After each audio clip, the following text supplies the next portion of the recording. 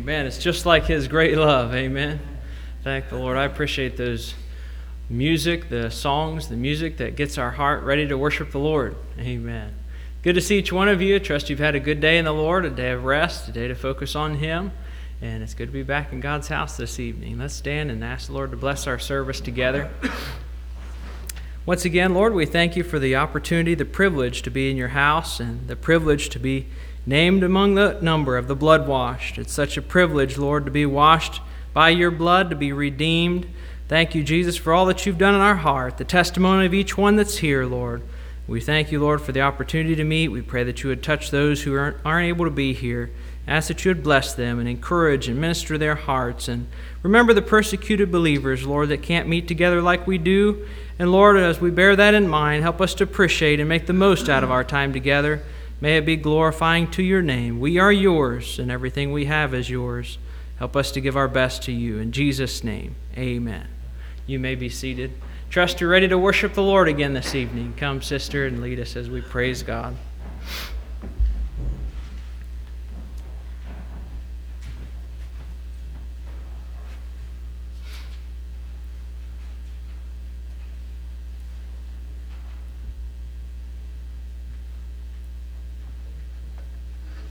Well, shall we begin this evening with number 359? 359.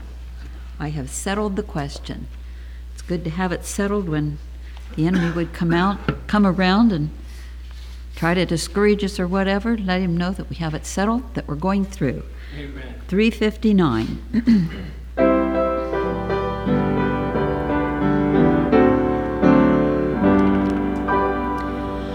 I remember when the Lord spoke to my soul, I could feel the heavy burden from me roll. When He spoke the precious words, wilt thou behold? I have settled the question forever. I have settled the question, hallelujah. I will never turn back from the narrow way. I am going through with Jesus, hallelujah, till I reach the gates of glory some sweet day. I no longer walk the ways of sinfulness, but I daily tread the paths of righteousness. Since the day the Lord has come my life to bless, I have settled the question forever. I have settled the question, hallelujah. I will never turn back from the narrow way. I am going through with Jesus, hallelujah, till I reach the gates of glory some sweet day. I will choose the holy choice that always lasts, and reject sin's pleasures that will soon be past. To the treasures of true worth I'm holding fast. I have settled the question forever. I have settled the question, hallelujah. I will never turn back from the narrow way. I am going through with Jesus, hallelujah, till I reach the gates of glory some sweet day.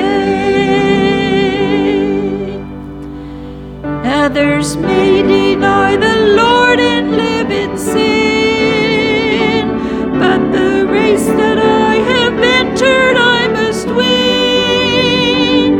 Through the pearly gates I mean to enter in. I have settled the question forever. I have settled the question, hallelujah. I will never turn back from the narrow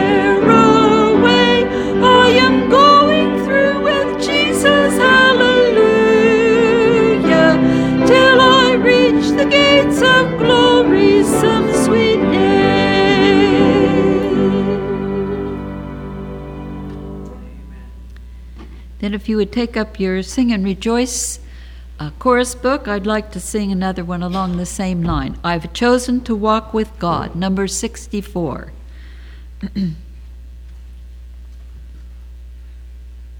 Number 64.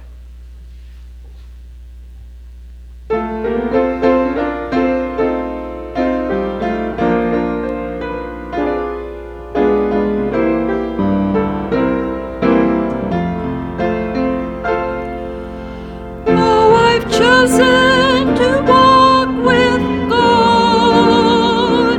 It's the road that I've chosen to trod. God has never failed one soul. I'll live for Him, make that my goal. Yes, I've chosen to walk with God. Oh, I've chosen to walk with God.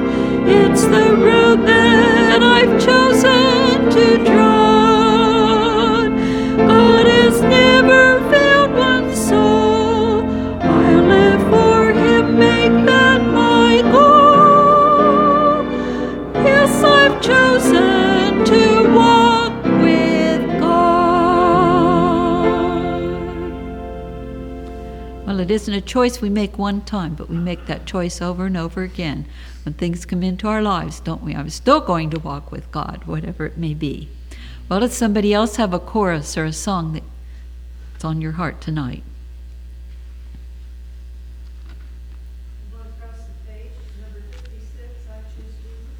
All right, number 56.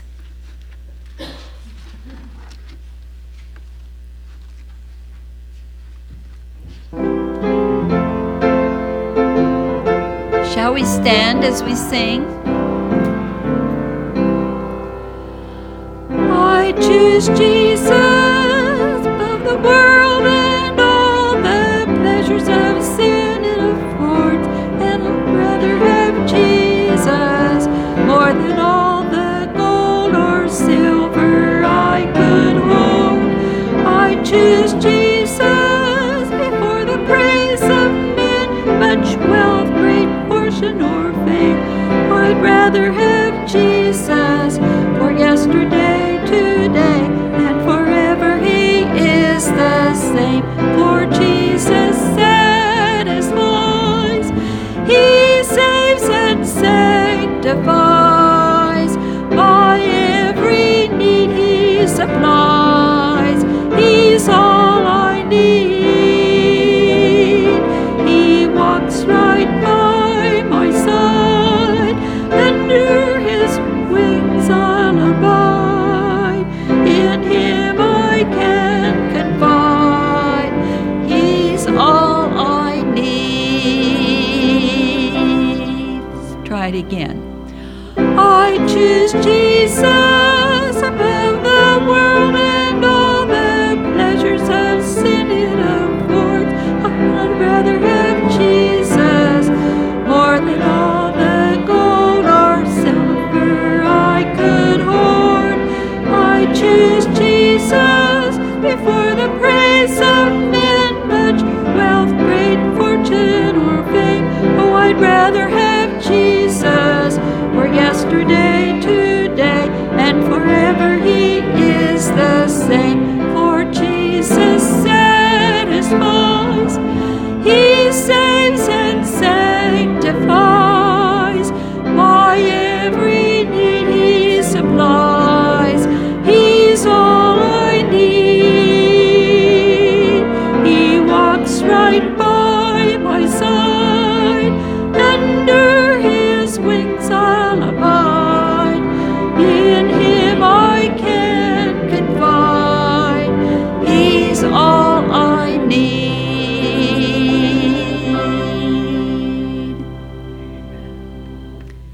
Someone else another one?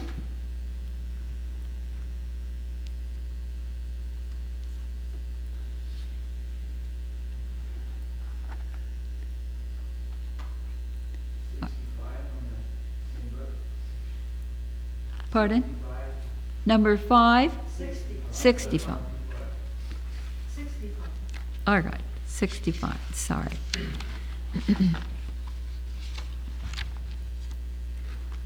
I've gone too far? All right.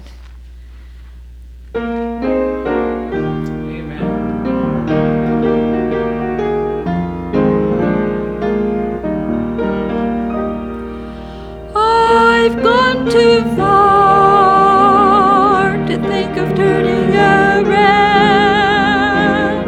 My feet are traveling a path that's heaven bound. My sins are gone, my heart is changed. This transformation I can't explain. I've gone too far to think of turning around. I've gone too far to think of turning around. My feet are traveling a path that's heaven bound.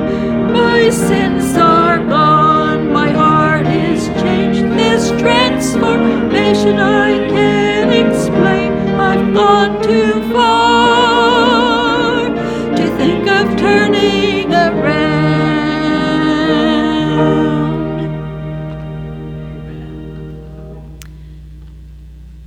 All right, you may be seated. I'd like to sing one more out of the hymn book yet. Number 199.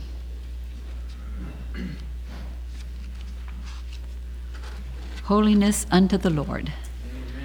Still our watchword and song.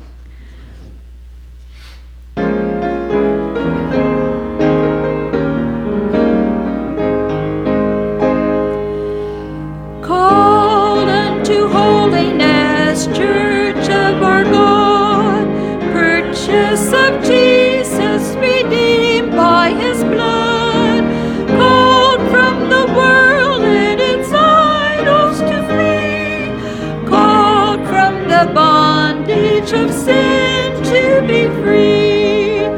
Holiness unto the Lord is our watchword and song. Holiness unto the Lord as we're marching along. Sing it, shout it loud and long. Holiness unto the Lord now and forever.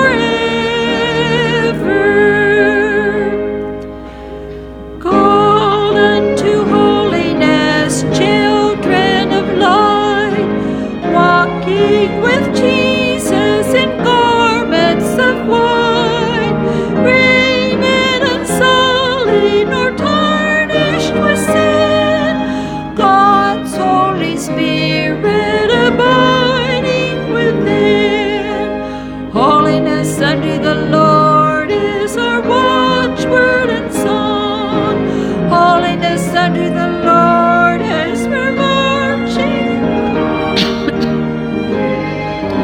Shout it loud and long. Holiness unto the Lord now and forever.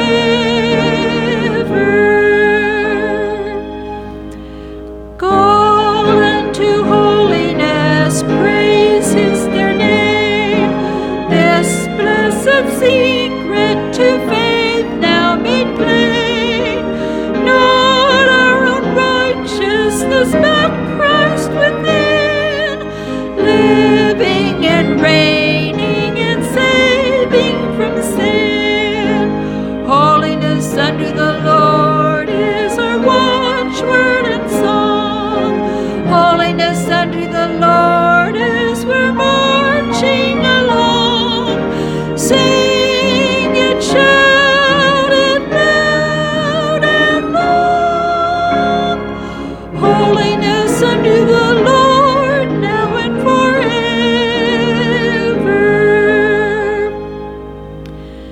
Call unto holiness, bride of the Lamb, waiting the bridegroom's returning again.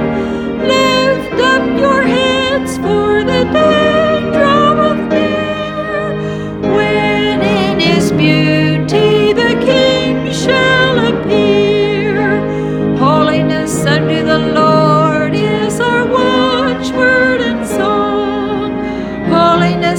the Lord as we're marching along. Sing and shout it loud and long.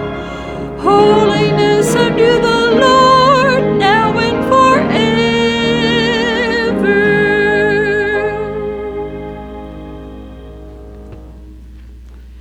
Thank you for your good singing.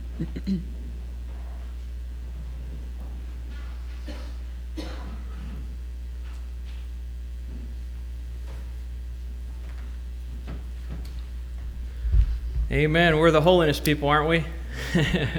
Praise the Lord. Holiness unto the Lord is our watch, word, and song. Amen. As we're marching along, sing it, shout it, loud and long. One person said, sing it, shout it, live it. Amen. Praise the Lord. It's good to be holy, not by our own standards, but by the Lord's standards. And He makes us holy. Praise the Lord. Not of works, lest any man should boast. We don't have anything to boast about other than we can boast about our Lord. Amen. It's good to be in the way of holiness. Praise the Lord. Anybody with a testimony on your heart tonight? I do thank the Lord that I can be here tonight. Amen. Song this morning, The Mercies of God. I believe it's in Winchester hymnals. I know I've sang it before. Good. And I'm thankful how the Lord gave me the strength to get through yesterday. And I'm thankful that I've chosen to walk with God. I Amen. was on the other side yesterday. And I've chosen the right way, and I'm thankful I'm headed home. Praise the Lord. Good. Anybody else? I am thankful for holiness. I'm Amen. thankful for the holy people that God has made us, and they're Amen. the best people in the world. And it's a It's true. privilege to be saved and sanctified Amen. and try to serve the Lord the best of our ability. What a blessing. What Amen. A privilege. I Praise the thank you Lord. for the blood.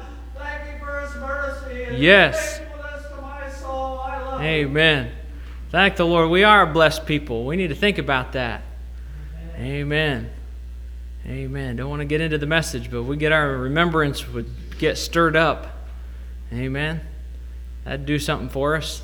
Get the old memory stirred up. Remember what the Lord has done for us. Remember His promises. Remember His word. Amen.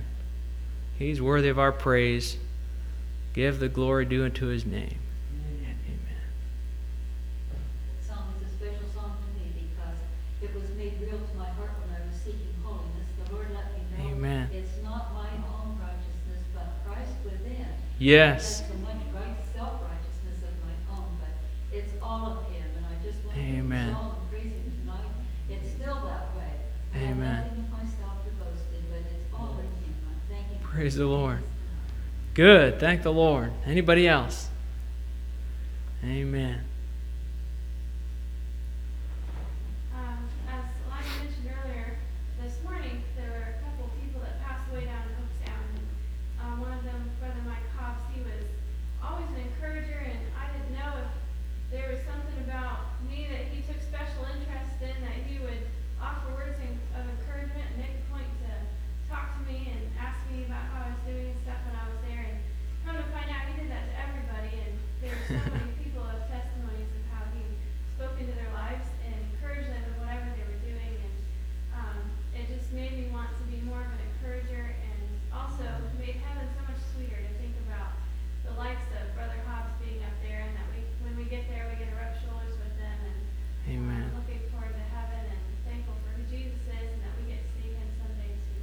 Amen. Praise the Lord. Thank the Lord. We should be the kind of people that the world grieves when we leave, not rejoices. We were talking about that the other day, about His departure and about the kind of people, just the atmosphere that's going to be up in heaven, let alone the presence of the Lord. I told Mike, and I think I might have said it here before, but when I think of heaven, I think of the most blessed and encouraging service I've ever been in, where the presence of the Lord is so close, or maybe in your closet, your secret time with the Lord, and just feeling God's presence so very near and just being encouraged and with God's people.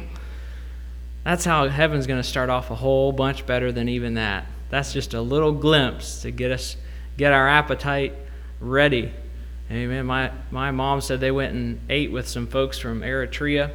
Said that they, after the meal, I think it was, said they would take the coffee and make a little bit of coffee, and it had this almost really strong, like espresso, and some of you wouldn't like that, but they made it real strong, and said they'd just take it and just open the lid there and pass it by everybody's nose. It was just a tradition they had, and kind of get your appetite, kind of start smelling that, start getting you awakened a little bit, get you ready for the coffee. And I think the Lord does that different times through our walk with Him, just gives us a little glimpse here and a little thought over here to encourage us along. And I think everything at once would be too much for our mortal bodies.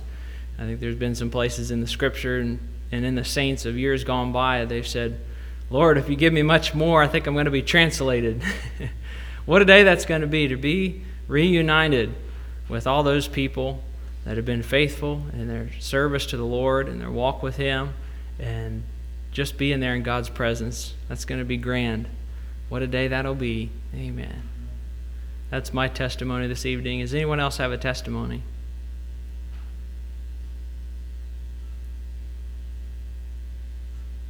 All right. Oh, go ahead. I'm thankful to be in God's house tonight. Amen.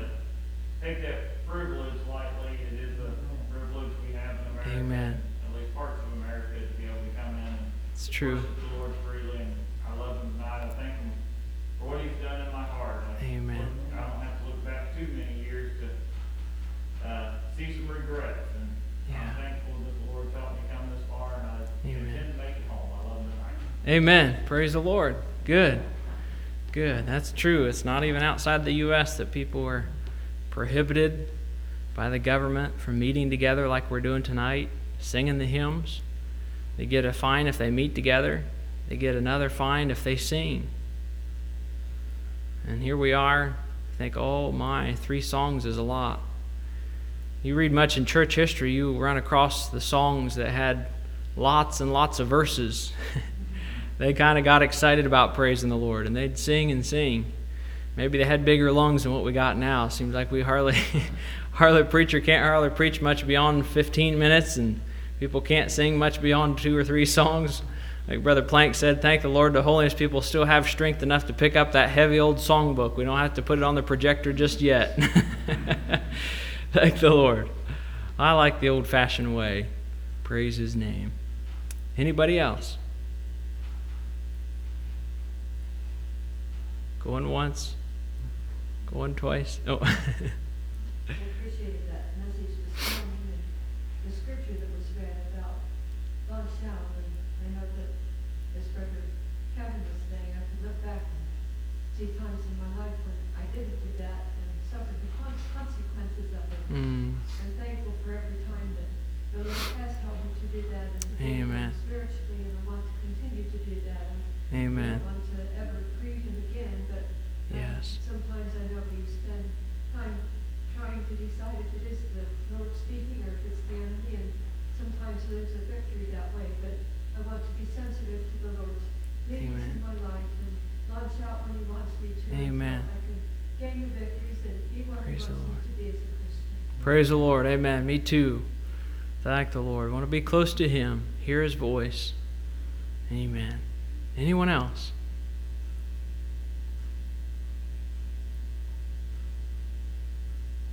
I was with my dad the other day. He was bidding on some things on the auction, the car auction. There's one auction, they don't even have an in-person auction. It's just online. And that's the way they sell stuff. You can go to the auction place. There's a physical address where the vehicles are and equipment and stuff. You can go and look at it. And when it comes time to buy it, it's just online. They don't even have, you could go to the place and there's no auctioneers there. It's just all automated. And there has been times where we've watched something sell. Sometimes we've been the highest bidder. It has a little circle on the dial, and that shows a little timer going around the circle. And when it gets around to the circle, if nobody bids, the time is up and the vehicle sells. It sells to the highest bidder. And we were watching it the other day, and time was getting down towards the end, and nobody bidded, and then it popped up. It says bonus time, and it gave another circle. Sometimes I feel like, well, maybe no one else wanting to testify, and then sometimes I think, oh, we'll give them some bonus time. Maybe they want some more time to praise the Lord. I know sometimes it takes a little while to gather our thoughts. I'm like that too.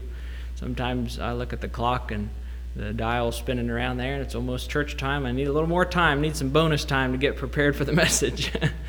But want to give you time to praise the Lord. Don't want you to be under any pressure. I think the Lord wants glory from those who willingly lift up His name and willingly praise Him. He is very much capable of creating rocks to praise Him. He said He could create children of Abraham out of the rocks. He said that the people shouldn't be quiet in praising and glorifying Him, lest the rocks should cry out. So God, He's worthy of praise, even if the rocks have to do it. And He wants our praise willingly. He wants us willingly. Amen. He's worthy of our praise. All right. Well, let's prepare our hearts to go to prayer. Do you have prayer requests that's on your heart you'd like to share this evening?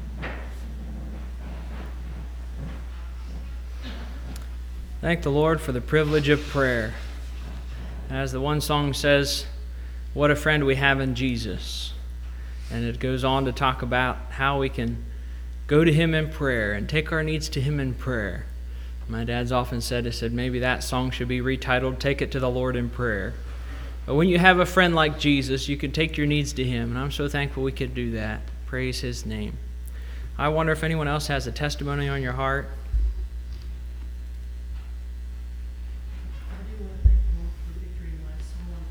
Amen.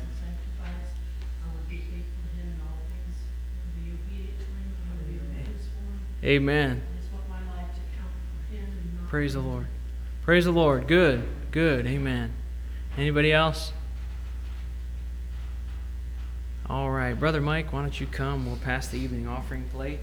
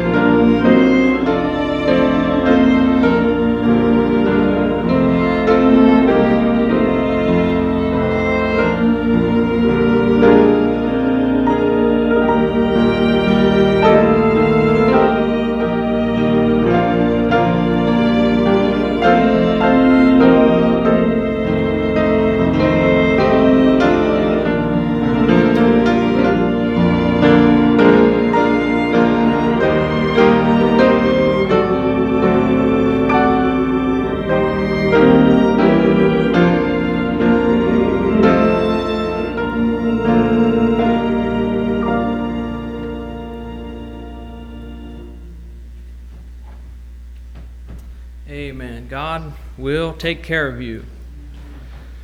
No matter what might be the test, God will take care of you if you let Him. Amen. You got to stay within His care for Him to take care of you. Praise His name. As we've been studying about peace, we find that we have to stay within the bounds so we can have His peace. Thank the Lord. Amen. All hearts clear.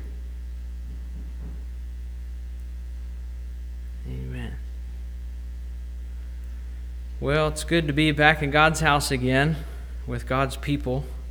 Amen. I guess I failed to mention our appreciation for your appreciation of us. We didn't know whether we should send cards to each one of you for your cards to us. No, really, though, we do appreciate your expressions of love and appreciation, and we feel privileged to be called here to minister to you and with you and to serve the Lord together on our way to heaven. We appreciate each one of those cards, and I told my wife, I said, I can be insensitive, I guess, about some things, but I tend to be a little sentimental with thank you cards, and I like to keep all my thank you cards. Unless maybe someone's chucked away or I have chucked away things by accident, I try to keep every thank you card that I've received. And I like birthday cards. Some people did just toss them with the wind or white them out and put another person's name in there and pass them on, and that's okay too, but I like your words of encouragement. Amen. We appreciated your cards and your love offerings. May the Lord bless you for that. Amen. Appreciate your encouragement as I endeavor to encourage you. And I think we'll both make it to heaven that way. Praise the Lord. I want you to stand this evening as we ask the Lord to bless our time in the Word. Let's bow our heads and pray. We love you, Jesus. Thank you again for the opportunity to be in your house. We thank you, Lord, for this time together. We thank you, Lord, for the privilege to be able to open a copy of your Word and read from it the words of life. And we ask that you administer to our hearts some spiritual truth that would have a benefit in the aspects of eternity. We're all going to spend eternity somewhere. And I pray, Lord, that you'd help us to glean the truth that you have for us tonight. For that we'll give you praise. In Jesus' name, amen. You may be seated. Take your Bibles and turn to 2 Peter chapter 1. 2 Peter chapter 1.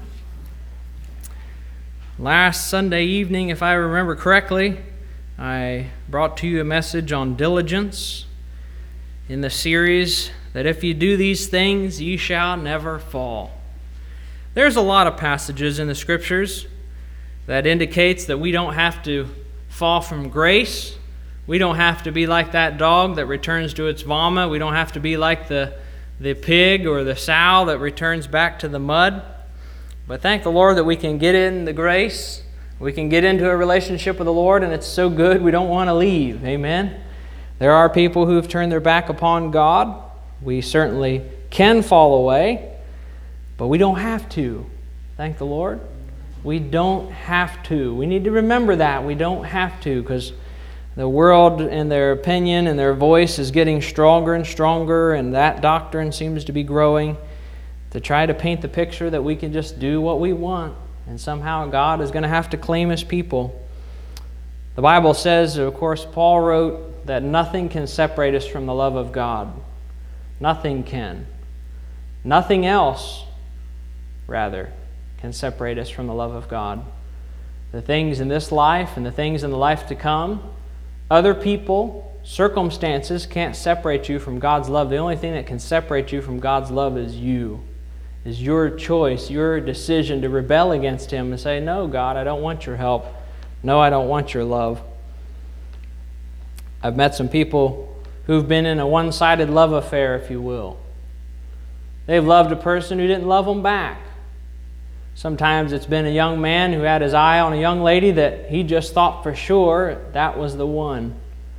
Sometimes it's a mother who loves her son and be willing to almost give her life's blood to see him saved, to see him become a Christian, make it to heaven.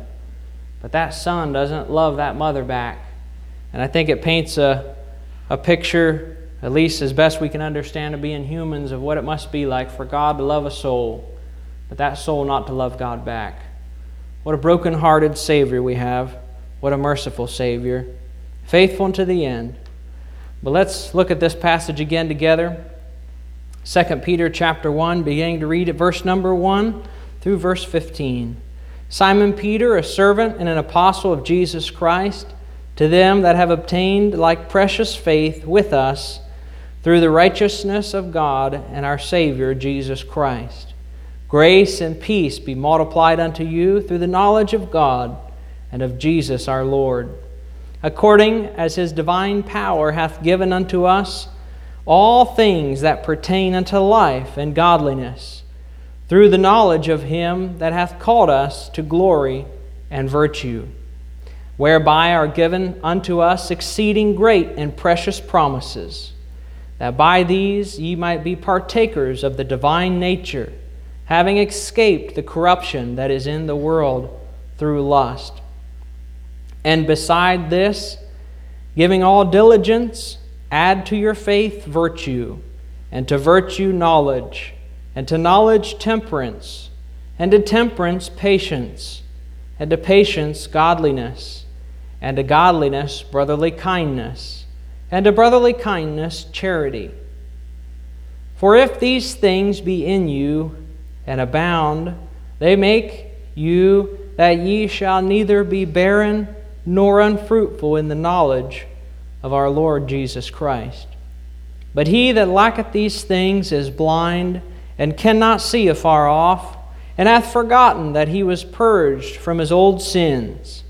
Wherefore the rather, brethren, give diligence to make your calling and election sure.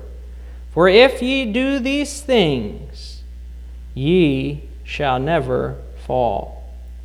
For so an entrance shall be ministered unto you abundantly into the everlasting kingdom of our Lord and Savior Jesus Christ.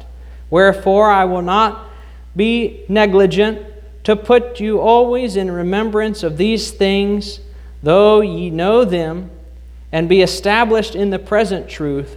Yea, I think it meet, as long as I am in this tabernacle, to stir you up by putting you in remembrance, knowing that shortly I must put off this my tabernacle, even as our Lord Jesus Christ hath showed me.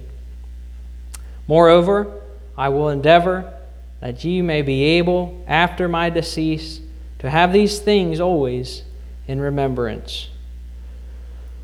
He goes on there to say that this is not cunningly devised fables, but they're eyewitnesses. He's handing down things that he's seen God do. He's handing down the gospel, the word that the Lord has spoken to his heart. And surely that verse 15 has come to pass, that long after he's passed away, that we have these things written down, that we can remember them and read from them, and God can speak to our hearts. I asked you before, and I want to make an emphasis, would you like to be barren and unfruitful in the knowledge of Jesus?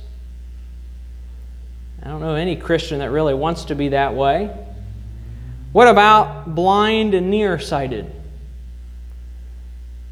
You can see maybe, but not afar off. Who wants to see afar off? Who wants to see the things that are to come?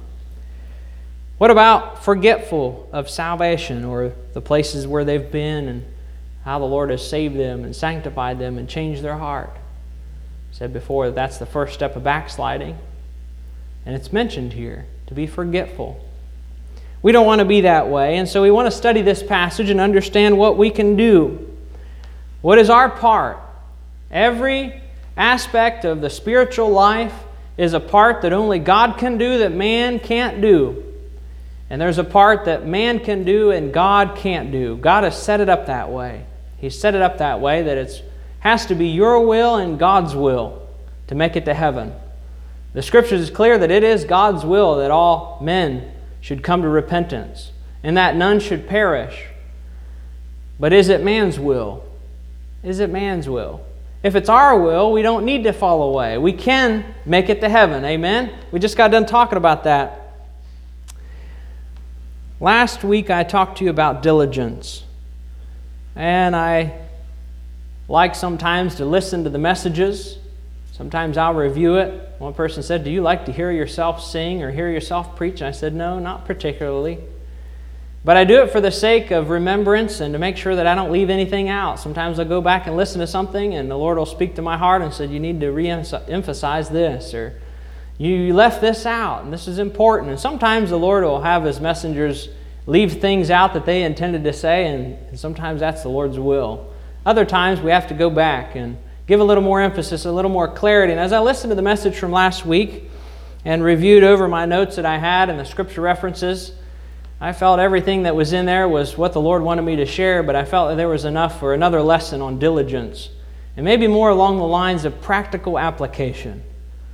I believe it was Tozer that said, if we understand what God's Word says, we understand the truth in God's Word, but we don't know how to apply it in our own lives, then we don't have anything. And that's truly the case. I want you to be able to go away from every message that you hear me preach, understanding how it applies to you and your never-dying soul and your mortal flesh and the things that God wants you to do. And so that's the endeavor tonight, is just to go over and maybe do a part 2 on diligence. On diligence. We looked at some of the meanings of diligence last week, and I don't want to go over and rehearse everything. Of course, if we rehearse, we wouldn't have any time to share any further. But as I thought about diligence, I thought about this definition. This is what came to my mind in our studies in diligence. It's to be thoughtfully thorough about every part of your spiritual life. To be thoughtfully thorough about every part of your spiritual life. And it means also to give attention to spiritual detail. Gave you some examples of what diligence is, and to being thorough and thoughtful and everything, but really if we don't know how to apply that in our own life, we've missed the truth. We need to understand what it means to be diligent in our own life, and not just diligent in other things, the duties of this physical life, but diligent spiritually. Because God wants us to be spiritually diligent, to pay attention to spiritual details in our lives. And I would just start off by saying this before we get too far, that some people would say, well, being diligent means to examine oneself, and if you over-examine yourself, you can become conscientious. You can become so unsure of yourself. But I would contend this, that if you're really diligent and you give it good thought, and you let God examine your heart, and you study it out in the Word, and we're going to get to some of those passages, if you're really diligent, you can have it settled in your heart. You don't have to be in questions. You don't have to live in fear. You don't have to live with a question mark above the soul of your life. But you can have the assurance. And it's clear in the Word that God wants us to have assurance as we follow Him. He's given us a roadmap so that we don't have to be worried about whether we're following Him or following the devil. Whether we're walking in the light or walking in the darkness. God's given us His light so that things will be made manifest. Noah Webster says that diligence is the philosopher's stone that turns everything to gold. I thought that was pretty good. The philosopher's stone that turns everything into gold. Being diligent. Being diligent. Being thoughtful. Let's turn over to Luke chapter 3, verse number 16 and 17. Luke chapter 3, verses 16 and 17.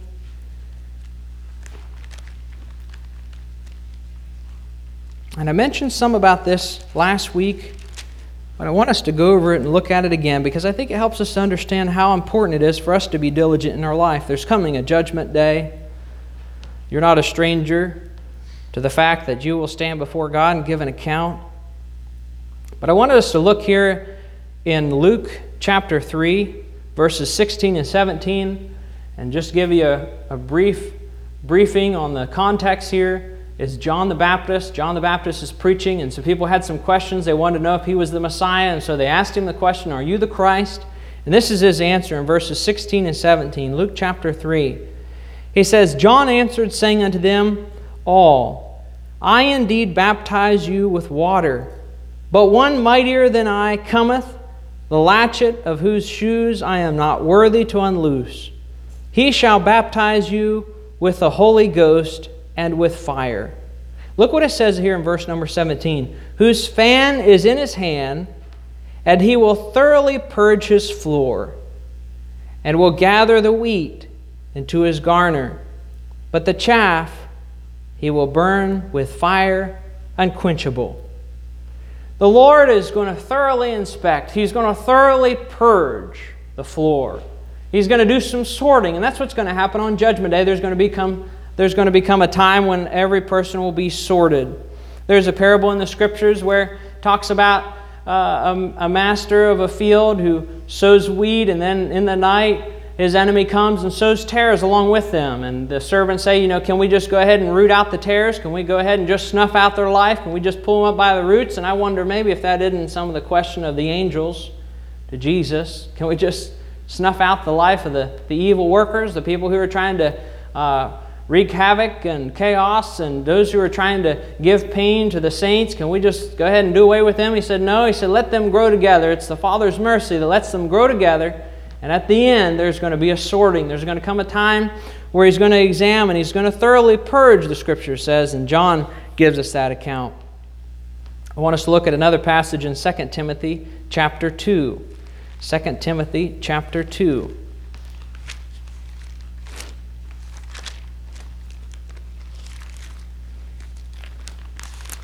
To be diligent. Diligence is more than just giving thought to something, but rather it's an examination. It's an examining of one's life and comparing it to God's standards. You'll run across people in your spiritual walk who seem to be very thorough. They seem to give thought. They seem to give attention to detail. And there's probably not an area of their life that they haven't thought about, that they haven't pondered over. But being thorough, being diligent, practicing diligence spiritually is more than just giving it thought, but it's careful comparison to the Word of God and to God's standard. We don't make the standard ourselves. Jesus talked about those who compare themselves with themselves. In other words, the people in the church comparing themselves to another person in the church, and everything seems pretty good. The standard seems pretty well. You look pretty good, and look at me, and I look pretty good, and examine my life, and let's talk about some spiritual things, and I'm doing this, and what about you? Oh, you're doing the same thing? Okay, it must be all right then. And I would just insert into this passage that there's people, again, addressing the doctrine of people who believe that you have to fall, people that believe that you can't live in victory. They would come to that conclusion not by a careful examination of the Word, but they would come to that conclusion by examining other people who they would highly esteem. There may be people that they exalt and that maybe they're the most spiritual people that they know about.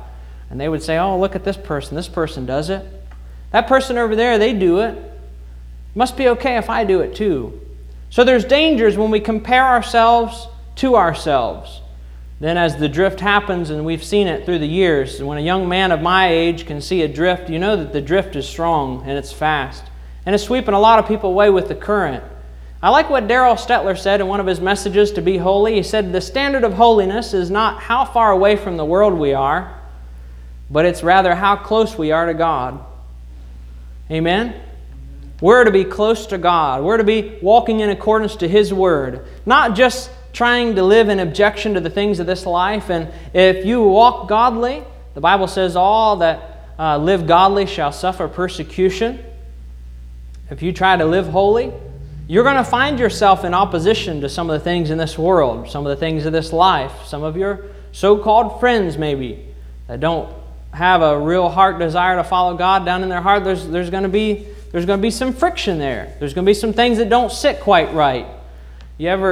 You know what, something that doesn't sit quite right? When we was a kid, we used to try to pet the cat backwards. The cat didn't even like it. The fur only sits right when it's going the right direction. There's times when there'll be some friction between you and the world. But again, that's not the standard, just being at friction with the world. There's people who are rebels, and they're at friction with the world. There's people who would do all sorts of strange things to be different from everybody else, and that doesn't make them spiritual a bit. But you see, the standard is God's standard. God has given us His standard, and it's the Word of God. Some people say, well, do you think that God can speak directly to a person without His Word? Absolutely, He can. But do you think a person who would reject the ability to be able to pick up God's Word and study it is going to be really worried about having a close relationship with God? And if we're really concerned about our walk with Him, we're going to read His Word. He's given us His Word. We're not to ignore the Scriptures. If I remember correctly, it was Marshall Smart that said he met a man who claimed to be a Christian and had long hair. And Marshall talked to him about it. He said, man, what about your hair? He said, if God didn't want me to have long hair, He would have told me He didn't want me to have it. God could speak to me, he said. Marshall Smart said he did. It's in the Bible. You just didn't read it. Man, there's a lot of things in the Bible that we just have to read. Can God speak to a person? Yes. If they want to hear, and part of wanting to hear what God's opinion is reading His Word and studying His Word. And that's what this passage talks about in 2 Timothy chapter 2, verse number 15. Look what he says. 2 Timothy chapter 2, verse 15. Study to show thyself approved unto God, a workman that needeth not to be ashamed, rightly dividing the word of truth. So he said there's something that you have to do. What you have to do is you have to study. You have to study. You have to dig in. You have to let your understanding take root. You may have to do a little bit of legwork in studying Scripture. You may read a passage and you may not understand what it means right off. You may have to ponder that. You may have to get a concordance. You may have to look at other passages. You may have to look at references and other passages that speak along the same line. You may have an issue in your life that you're not sure about. You may have something a question that you're faced with. And he says that you are to study. That you're to study. You're to go to the Word. You're to go to the book with all the answers. Amen? I've had times where people have come to me and they've asked me questions. And they say, you're a preacher? You're a minister? What do you think about this? I have a question here. I'd like to know about this. And I said, I'm a minister and I'm a preacher and I enjoy teaching people things that the Lord has helped me to understand. I don't have all the answers. I don't know everything. I've told some people, I said, I'll help you in your journey. I'll tell you what I know, and then anything beyond that, I'll help you, and we'll both find the answers if I don't have the answer for it. But I've had times where people have come to me and they'll ask me a question, and I say, as much as I may have an answer for you, you really need to hear it from the Lord. And I'll point them to some Scripture references that they can go and study it out and hear that it's God's voice. I appreciate people that respect ministers, and the Bible talks about that we should respect ministers, people who have a calling to exhort the Word, and I appreciate that. But I am not the standard, and neither are you. Nor is the person who started this church or drove the first nail in this building. As much as we would appreciate and respect them and honor them, and we should. We really should. We're not to belittle people in the faith who have handed down the gospel to us, but they aren't the ones who made the standard. God is the standard. He's the setter of standards. I believe it was Lawrence B. Hicks. He said, I'm not a setter of standards. I just preach the Lord's standards. The Lord is the setter of standards. Amen? And the standards have been laid out in God's Word, and we have to study it. We have to know it for ourselves. You don't have to take someone else's word for it. God has given you His Word, and you're to study it. To show yourself approved unto men. Absolutely not. To show yourself approved unto God. There's a lot of people who want to be approved unto men. But on that great day, standing before the white throne of the judgment seat, you'll be glad that you were approved unto God. Amen? And we are to study His Word so that we could be approved unto God. You don't have to live in fear. You don't have to live in doubt. It's more than just a mere thought. It's more than just being thoughtful. But it's rather a careful comparison of one's life according to God's Word and according to His standard. And it's taking God's Word and studying it out. And how should a Christian live? What is the character of a Christian? And am I living this way? James seems to paint the picture that the Bible is a mirror. And people can go to that mirror and they can look in the mirror and they can see themselves for who they really are. I said before that James is a photographer. He's a spiritual photographer, and he'll get your picture pretty quickly. You read through the 5 simple chapters of James. It won't take very long, and you'll get yourself located. You'll know just right where you're at. Lord will speak to you. I read through the book of James a lot of mornings, and there's always something in there that Lord is speaking to me. The Lord is adjusting a little bit and just reminding me to be careful in certain areas. And so as we look at this passage to study ourselves, to show thyself approved unto God, a workman that needeth not to be ashamed, rightly dividing the word of truth. Some people would like to pray and say, Lord, would you just give me understanding of your word? And we should pray that way. But we need to be willing to apply ourselves, to study, to examine, to read it, to dig around. And it's still by revelation, but it's those that hunger and thirst after God that get filled. It's not the people who half-heartedly just flip open the Bible and whatever it is, they just read it and then they go about their day and say, yeah, I read the Bible. And I think that's the challenge to Christians in this refined culture of American Christian society, if you will. Just to go to a devotional book, just to go even tune in and pick up a CD or a cassette tape or a record and put it in the player and listen to someone exhort the word to you. And we should appreciate that, and I do as well. As a minister, I don't get to hear someone else's preaching every service like you do. So I like to go and hear some of the old timers and some of the old messages. And it has encouraged me. It has helped me along many times. But let's not let that be a substitute. Devotionals have their place. Commentaries have their place. And we should be able to have people and sources and places that we can go to get answers when we get stuck. But we need to be willing to apply ourselves. To be willing to sharpen our teeth on the meat of God's Word. Amen. Talked to you some months ago, I believe it was, where he said that it's about time that you should be teaching other people, but you still have need of the milk yourself.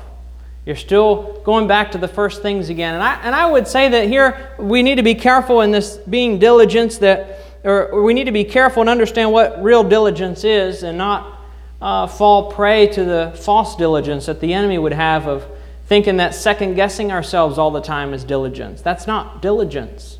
Diligence is digging into it and finding the answers and understanding what God wants us to do and then leaving it there and moving on. For you see, if you keep going back, and there may be things in your life that God calls you to go back and examine in your life, but be weary and be leery, be careful about that happening over and over again, because the devil will use that as a tactic to keep you in the first things of spiritual life.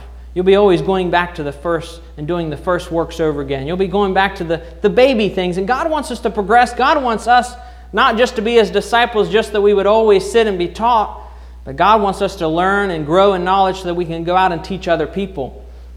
And I would mention this as a principle of spiritual understanding and spiritual living.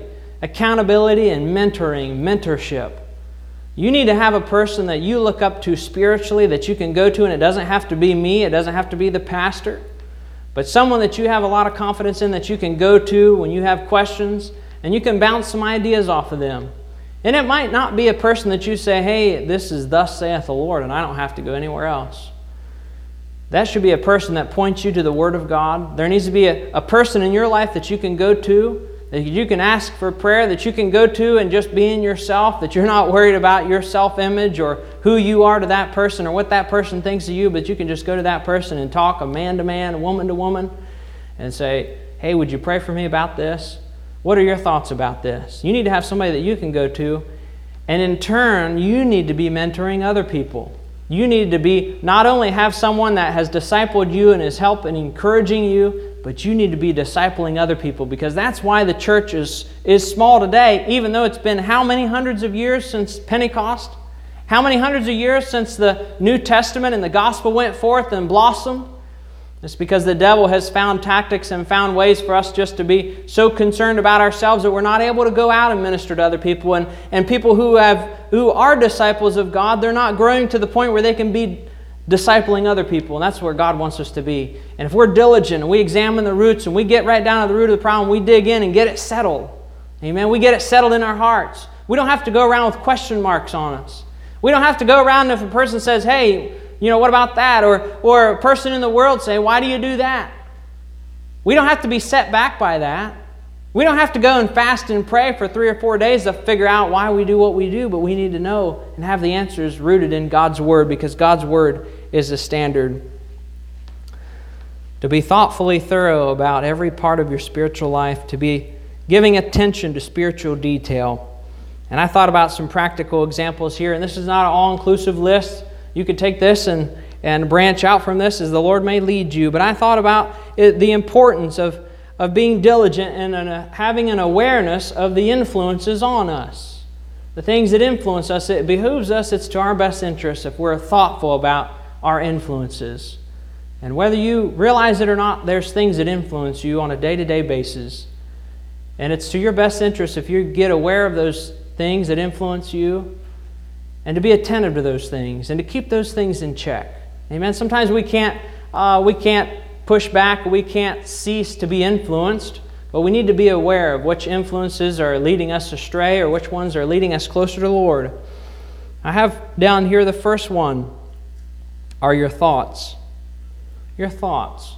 Be aware of your thoughts and how your thoughts influence your perspective on life, your perspective on God, your perspective on spiritual things, your perspective on other people.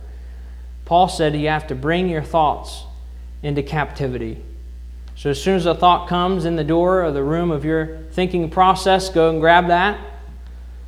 Make it pass through the metal detector. Ask it if it's got any hidden weapons hiding somewhere. Ask it if it's got any poison, if it has any ill intent. Sit it down and interview it, if you will.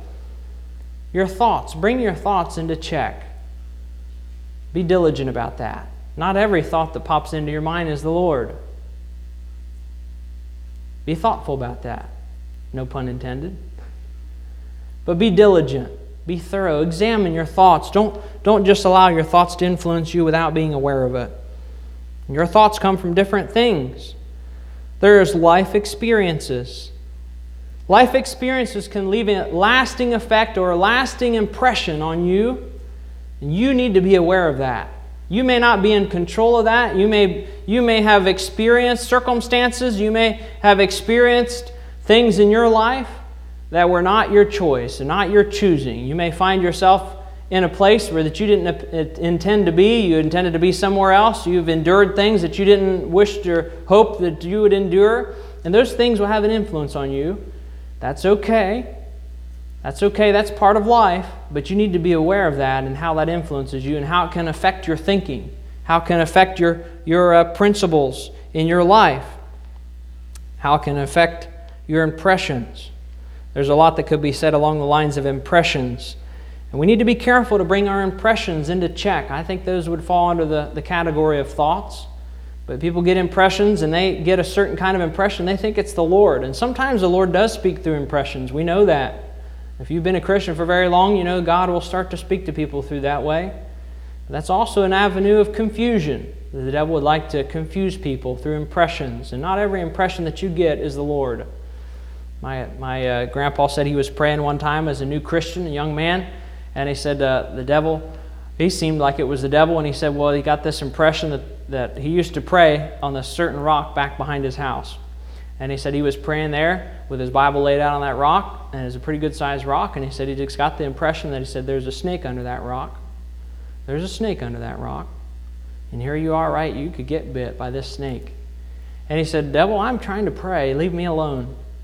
And he got this impression. He said, this snake is still under the rock.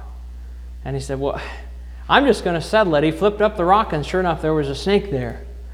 And he said, well, a snake, that's a sign of the serpent, the sign of the enemy. He said, killed the snake, and he went back to prayer unaffected. There may be things happen, and maybe they're true, and maybe they're not. You say, well, what are the chances of a snake being under the rock? Well, chances of wherever the snake wanted to go, I guess. My grandpa talked about a time he was in prayer. He went to this place parked his car and walked way back in the woods to pray. And he said he got back there, and he said the devil whispered to him, at least he thought it was the devil. He said, your lights are on in your car. And he said, your battery's going to go dead. And he said, you won't be able to get back in time for church. Your car's going to be dead, and you'll be stuck out here. And he said, my lights are not on. He said, I'm sure I turned them off. He said, that voice said to him again, your lights are on. You better turn them off. You turn them off, you can get back to prayer.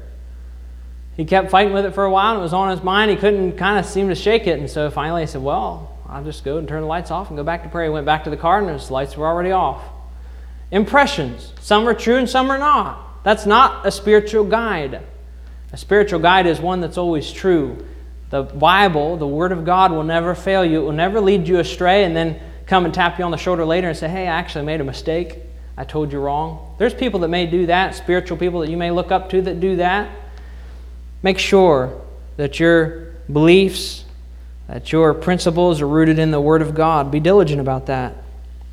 Your friendships and your relationships, other people and their influence on you.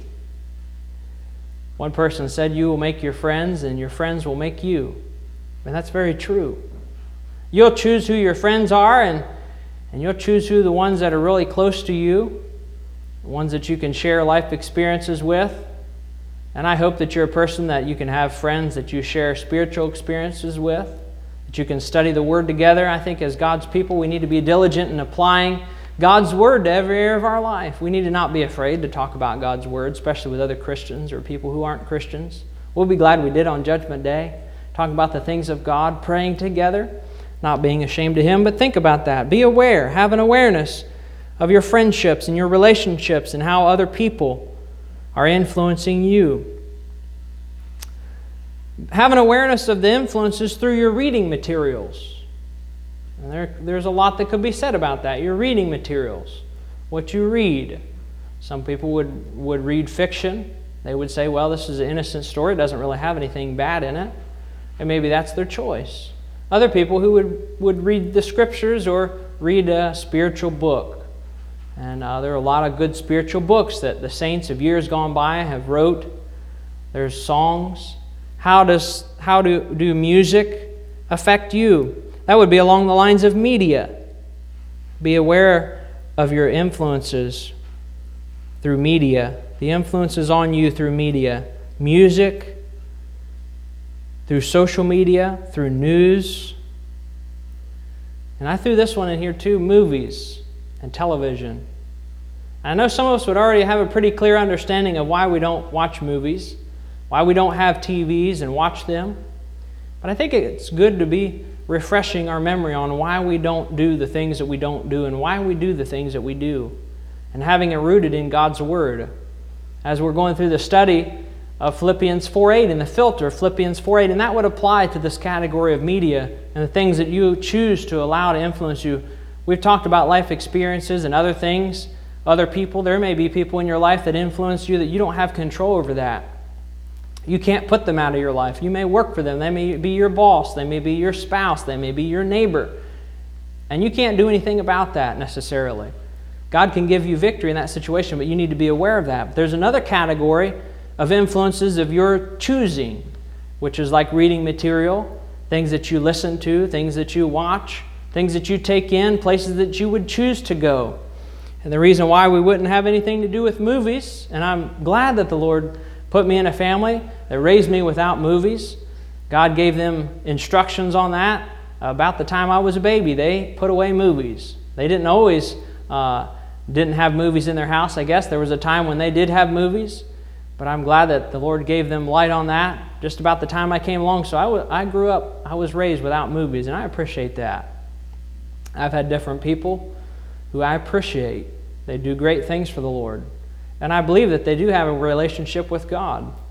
And I've heard them say things about movies, and every time I've examined or researched, I have not found one movie that would pass through the spiritual filter of Philippians 4:8. And that's why we just don't have anything to do with it.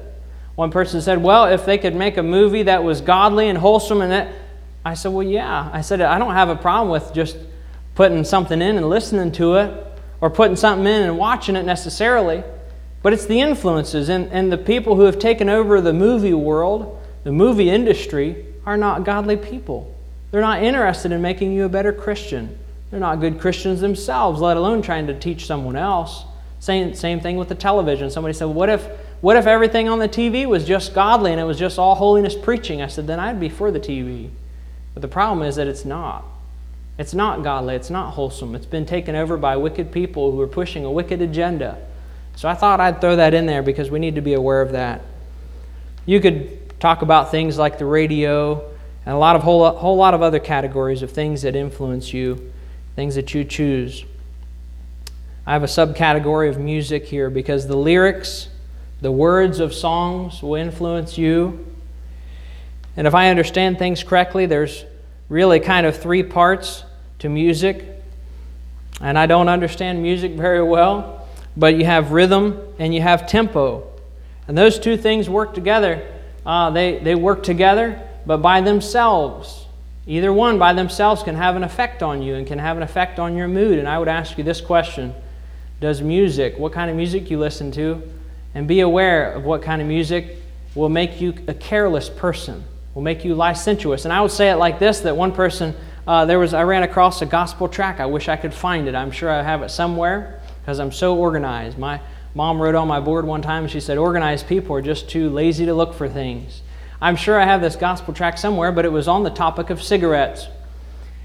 And it talked about how people will try to say this about cigarettes and try to say that, and then some people will say, well, it causes cancer, so it's wrong. And that's true. Sometimes it does cause cancer, but then you'll run across other people who have smoked till they're 80 or 90 years old and never get cancer. That's not the only reason why. But one person said this about cigarettes. He said, all the movie stars back in the day used to always smoke cigarettes. And he said he would put it to the test. He hasn't had anybody to challenge him and come back to disprove his statement. And he said, find any person. He said, particularly, he said, a young person, a young lady who starts smoking cigarettes, he said it's usually not 6 months till they give their virginity away. Now think about that.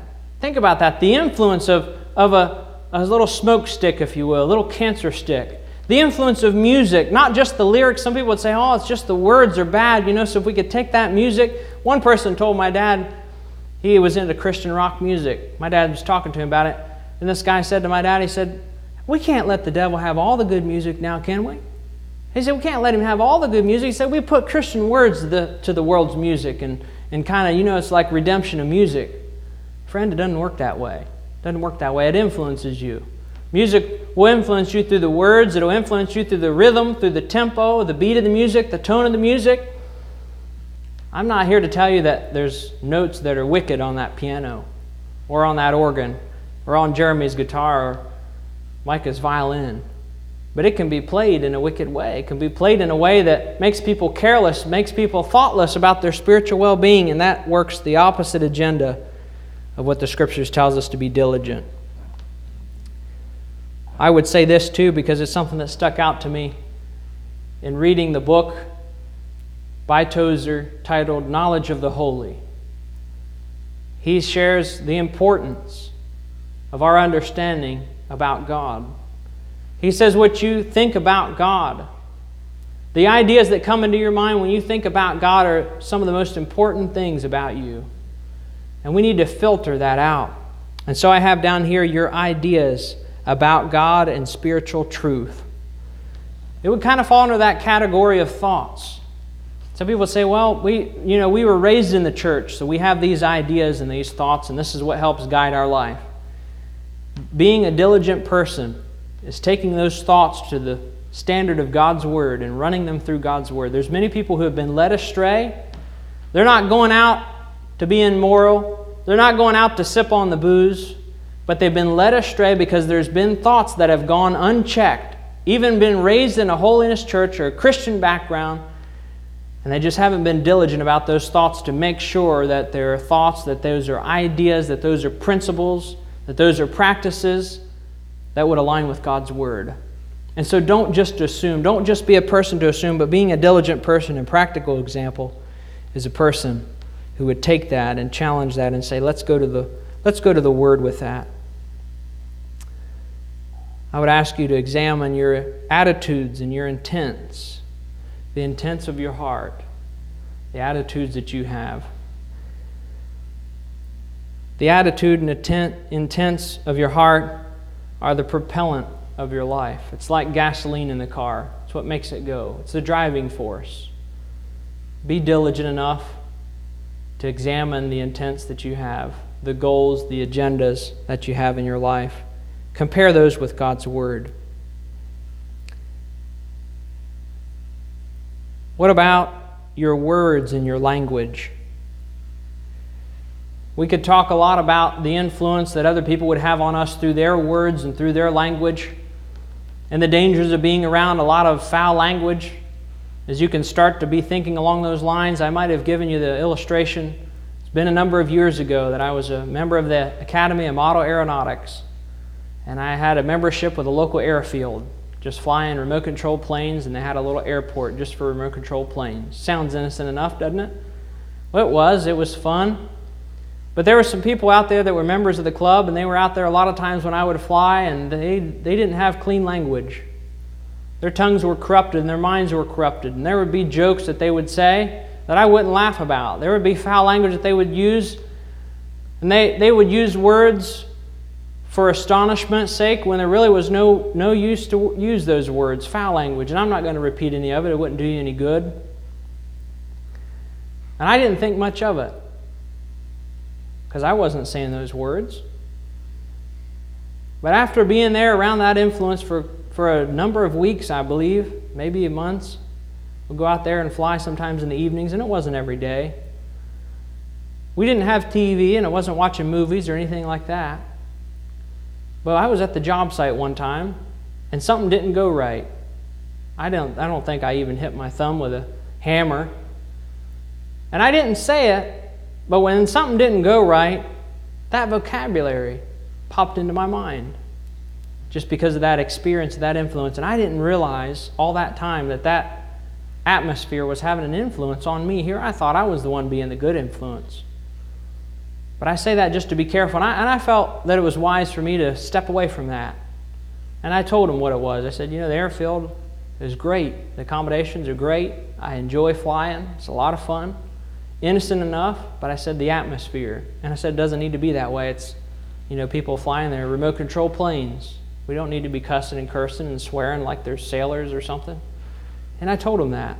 And I wasn't mean about it. I wasn't nasty about it. I wanted to leave a good example as a Christian, that I was just going to have to separate myself from that, and that was the only reason I was leaving. I wasn't offended at any person. But we need to be aware of our influences, the circumstances, the atmospheres that we would find ourselves in. But I would also ask you this, the words that you use and your vocabulary. Maybe you don't have any swear words. Maybe there's not any time in your life throughout the week that you would take the Lord's name in vain, and that's good. But the Lord says that we're going to give an account for every idle word.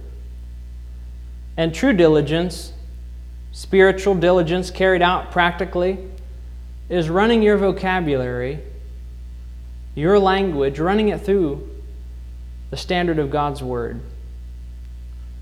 And I would ask you to think about some of the words that you would say, some of your crutch words even that would seem innocent enough to you. Just take time, be thoughtful enough just to take it to the Lord and ask the Lord what He thinks about it. Go to the Scriptures, read the Scriptures that talk about idle words and language and our communication of our lips, and see what the Bible has to say about it. And the Lord will show you, He'll give you understanding. Mentioned a little bit about hobbies. I put down here harmless hobbies. All hobbies are harmless. At least they seem to be. There's nothing wrong with hobbies. My grandpa used to say, he said, I think it's good for a man to have a hobby. A man that doesn't have a hobby can burn himself out. It's good to have something that help you relax and help you unwind. A good hobby is a good thing. If you drive yourself and never relax, you'll burn yourself out. God doesn't want us to burn ourselves out necessarily. But what about your hobbies? Do they help you unwind? Do they help you relax? Do they help you enjoy life? Or do they distract you from God? Do they distract you from the things that you should be doing? Are they a hindrance to you? God has blessed us with a lot of enjoyments of this life. Many of them are innocent in and of themselves, as long as we keep them in the right place. It's about where we keep them in our heart. Don't let anything get on the throne of your life. I would say be diligent about your clothing. Think about your clothing, the way that you dress. Do you dress in a way that glorifies God? Is it modest? Is it careful? Are you being careful about the gray areas? I think we would all understand what the modesty of, or the standard of modesty is in the Scriptures, and you can go to the Scriptures and look that out if you'd like. And we all would know what that is. But what about putting a little buffer zone there? What about making sure we stay on the white side of the gray area, if you will? Making sure that we bring God glory in our modest apparel, and make sure that it's not a distraction to your brother or sister that may be seeking the Lord and their desires to seek the Lord, and make sure it's not distracting. Our clothing, be diligent about that.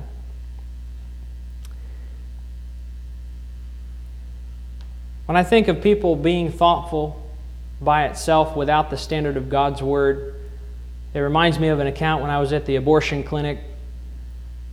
As I pled with a lady going inside, I said, "Ma'am, please don't murder your baby.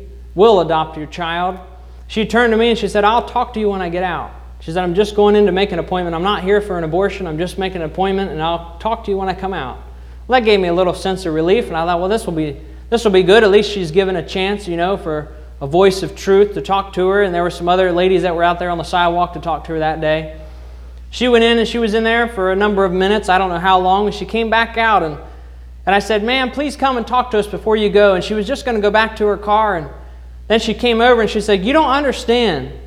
She's like, "Don't stop judging people. You don't understand my situation. You don't understand what I'm in." And I said, "Ma'am, I don't have to understand the details about your situation to know that killing an innocent child is wrong.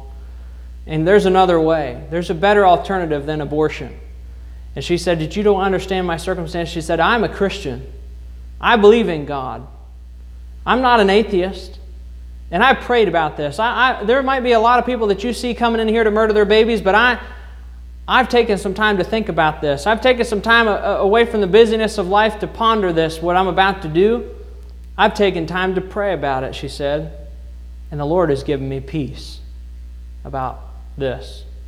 And I said, "Peace about what, ma'am?" "Peace about this," she said.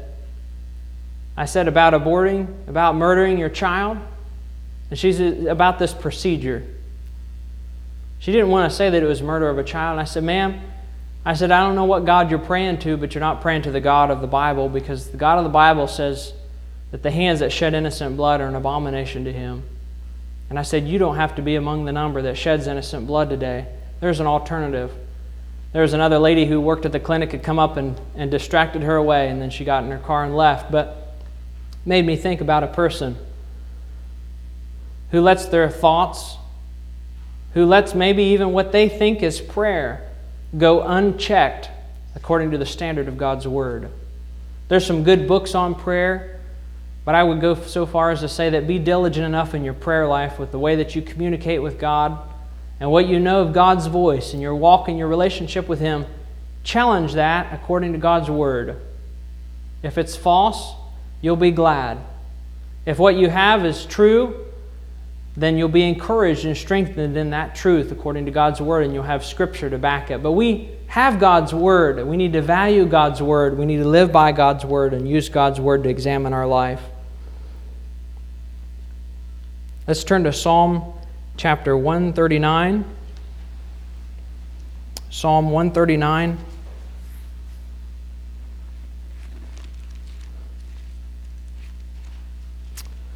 We're about to close here.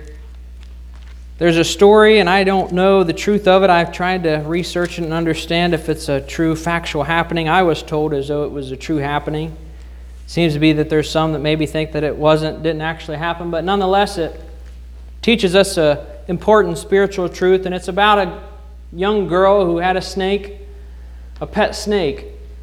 I don't really care for snakes too much. I like to go by my grandpa's philosophy. He said, when you run across a snake, he said, the best thing you could do for that snake and yourself is to trim its tail. He said, start by trimming it right up behind its head. I don't like snakes too much, but this particular young girl had a snake, and as the story has it, that it was a pet snake, and it grew, and from year to year it kept getting bigger and bigger. What was an innocent snake became pretty large. And there came a day that it stopped eating. Wouldn't eat. She would try to feed it, and it stopped eating, and did that for a few days. And sometimes with reptiles, that's the case, and they'll go through maybe a day or so of not eating. But this went on for quite some time that she took it to the vet. And I don't know how large the snake was, but the story has it that she took it to the vet, and she said, I'm afraid that there's something wrong with my snake. My poor little pet snake is sick. The vet examined it, checked it all out, said, no, ma'am. Said, it's actually something worse yet. She's like, what's the matter with my snake? And he said, nothing's wrong with your snake. He said, your snake is fasting because it's preparing to eat you. I don't know about you, but I want to make sure that the things in my life, that I'm diligent enough about them to examine them, the little influences, the things that may seem innocent enough, that may get to the point where they've got ill intent. The devil may get in your life with something kind of small, something that may seem insignificant, but there's an agenda there. And I like this passage here because our goal is not just to examine ourselves by ourselves, not just to examine ourselves based on our understanding, but this passage is a prayer to the Lord to ask the Lord to search our hearts.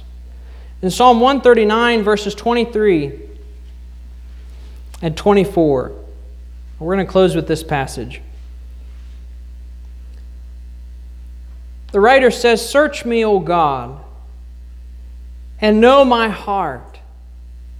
Try me and know my thoughts, and see if there be any wicked way in me, and lead me in the way everlasting." I believe that we could put the checks and balances and the accountability and the diligence in three categories. We talked about the study of God's Word. I talked about the counsel and the accountability of God's people. God has put us here with other brothers and sisters to keep us accountable. And we're all to be in the Word. We're not just to be looking at other people, looking at ourselves, looking in the mirror, or looking at other people in the church. That's not the standard, but God's Word is the standard. Amen? That's why we need to know God's Word. And you may say, well, I'm walking according to truth, and there's nothing in my life that seems to be any issue, so, it's not really that important that I really dig in and study and understand more truths or learn more about topics in the Bible that I haven't studied already. God wants you to do that so that you can be able to help other people. The accountability of the brothers and of the sisters in the body of Christ to be accountable to each other with God's Word. So we have prayer, we have study, and the accountability of God's people. Counsel, a spiritual mentor, and I talked about that at the beginning. This here is a prayer. It says, "Search me, O God." It doesn't say, "Search me, O brother, search me, O sister." But this here is a prayer to the Lord. He says, "Search me, O God. Know my heart. Try me, test me, check me out. Check out the hidden things in my heart, even the things that maybe I don't understand. Things that's in my life that I may not even be aware of. I want to be made aware of those things."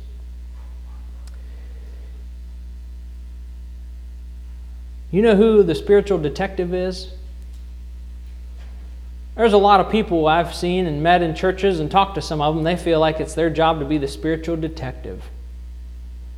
There's been people that's come to me, not necessarily in this church. I haven't recalled any accounts, and I hope it doesn't happen. But people come to me. I've had people come to me and say, "Oh, you see what this person's doing? That person, I heard about this person. You need to know this. You need to know that." They want to be the spiritual detective. They want to be aware of what's going on. They want to be the discerner. Let me tell you something. God doesn't need any helpers. He already knows the heart. He doesn't need you to go scouting around to try to find out about somebody's hidden life. He doesn't need you to be probing into somebody's life to try to be critical or suspicious about things. The Lord already knows. He already sees. And if we go to Him, as this prayer is, says, "Search me, O God," with a humble heart, we go to Him and say, "Lord, it's my desire to walk in the light. I don't want there to be anything in my life that I'm not aware about. I just want to be brought up to speed. I just want to have a spiritual checkup." Amen. There's a story, I believe it was given by Dale Yoakum. He said this man goes to this doctor, and he said he went to the doctor. He said he was having some pains in his stomach. He had a problem. The doctor said, "What is your problem?" He said, "Well, just check me out." And he said, "To see if you can find the problem. I don't know what the problem is." The man said, I hope that you can do this for a reasonable price." He said, "I'm a poor man." He said, "I don't have any money." He said, "I can't reimburse you for anything you're about to do." He said, "I hope that's okay." The doctor said, "Well," he said, "if you truly are poor and we have to do it for free and you need the help," he said, "we're willing to do it for free." He said, "Okay." The man was pleased about that and submitted to the doctor's examination. He said they put him under the x-ray machine, and he said he had a secret money belt around his midsection. said it had quite a large number of bills in there. They could see by the x-ray. And the doctor said, he says, I think we found a problem here. He said, what's the physical problem? He said, the doctor said, you have much more than just a physical problem here. He said, I see that you have a secret money belt on and you have deceit in your heart. God is the one running the spiritual x-ray. He knows our hearts. And we can go to Him and we can go to His Word and He can examine our hearts, and it's up to us to be diligent enough to seek His face, to ask Him. Some people say, well, if God wanted me to know about it, He would tell me. Don't you think if you wanted to know about it, you would just ask God? Amen. And will you ask Him? I found it in my own life to be true that if you ask God, you go to Him with a humble, contrite heart. Say, Lord, my desire is just to be obedient to You. Would You show me? Would You lead me? Would You guide me? Would You examine my life? And He'll be faithful to do that. Amen. Let's stand tonight. The altar is open if anyone needs to pray.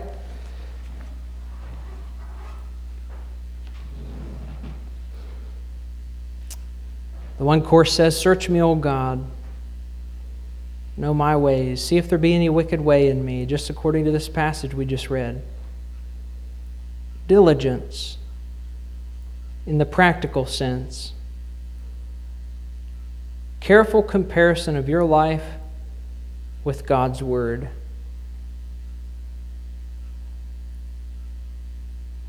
We love You, Lord. Thank You for this scripture. Thank You for Your Word. Thank You for Your voice. And thank You for other Christians. Help us to be watchful. Help us to be diligent, lest we fall from grace. Be with each one of us, Lord. Continue to press this truth upon our hearts and examine us anew and afresh. Search out our ways, Lord. It's our desire to live pleasing in Your sight. If there's something we've become akin to, put on the searchlight and expose it. Make it known to us. Convict us about it. Direct us to the truth. We thank You that You are truth, the way, the truth, and the life. Be with each one, Lord. Bless those who would like to be here but couldn't make it. In Jesus' name we pray. And everyone said, Amen. You're dismissed.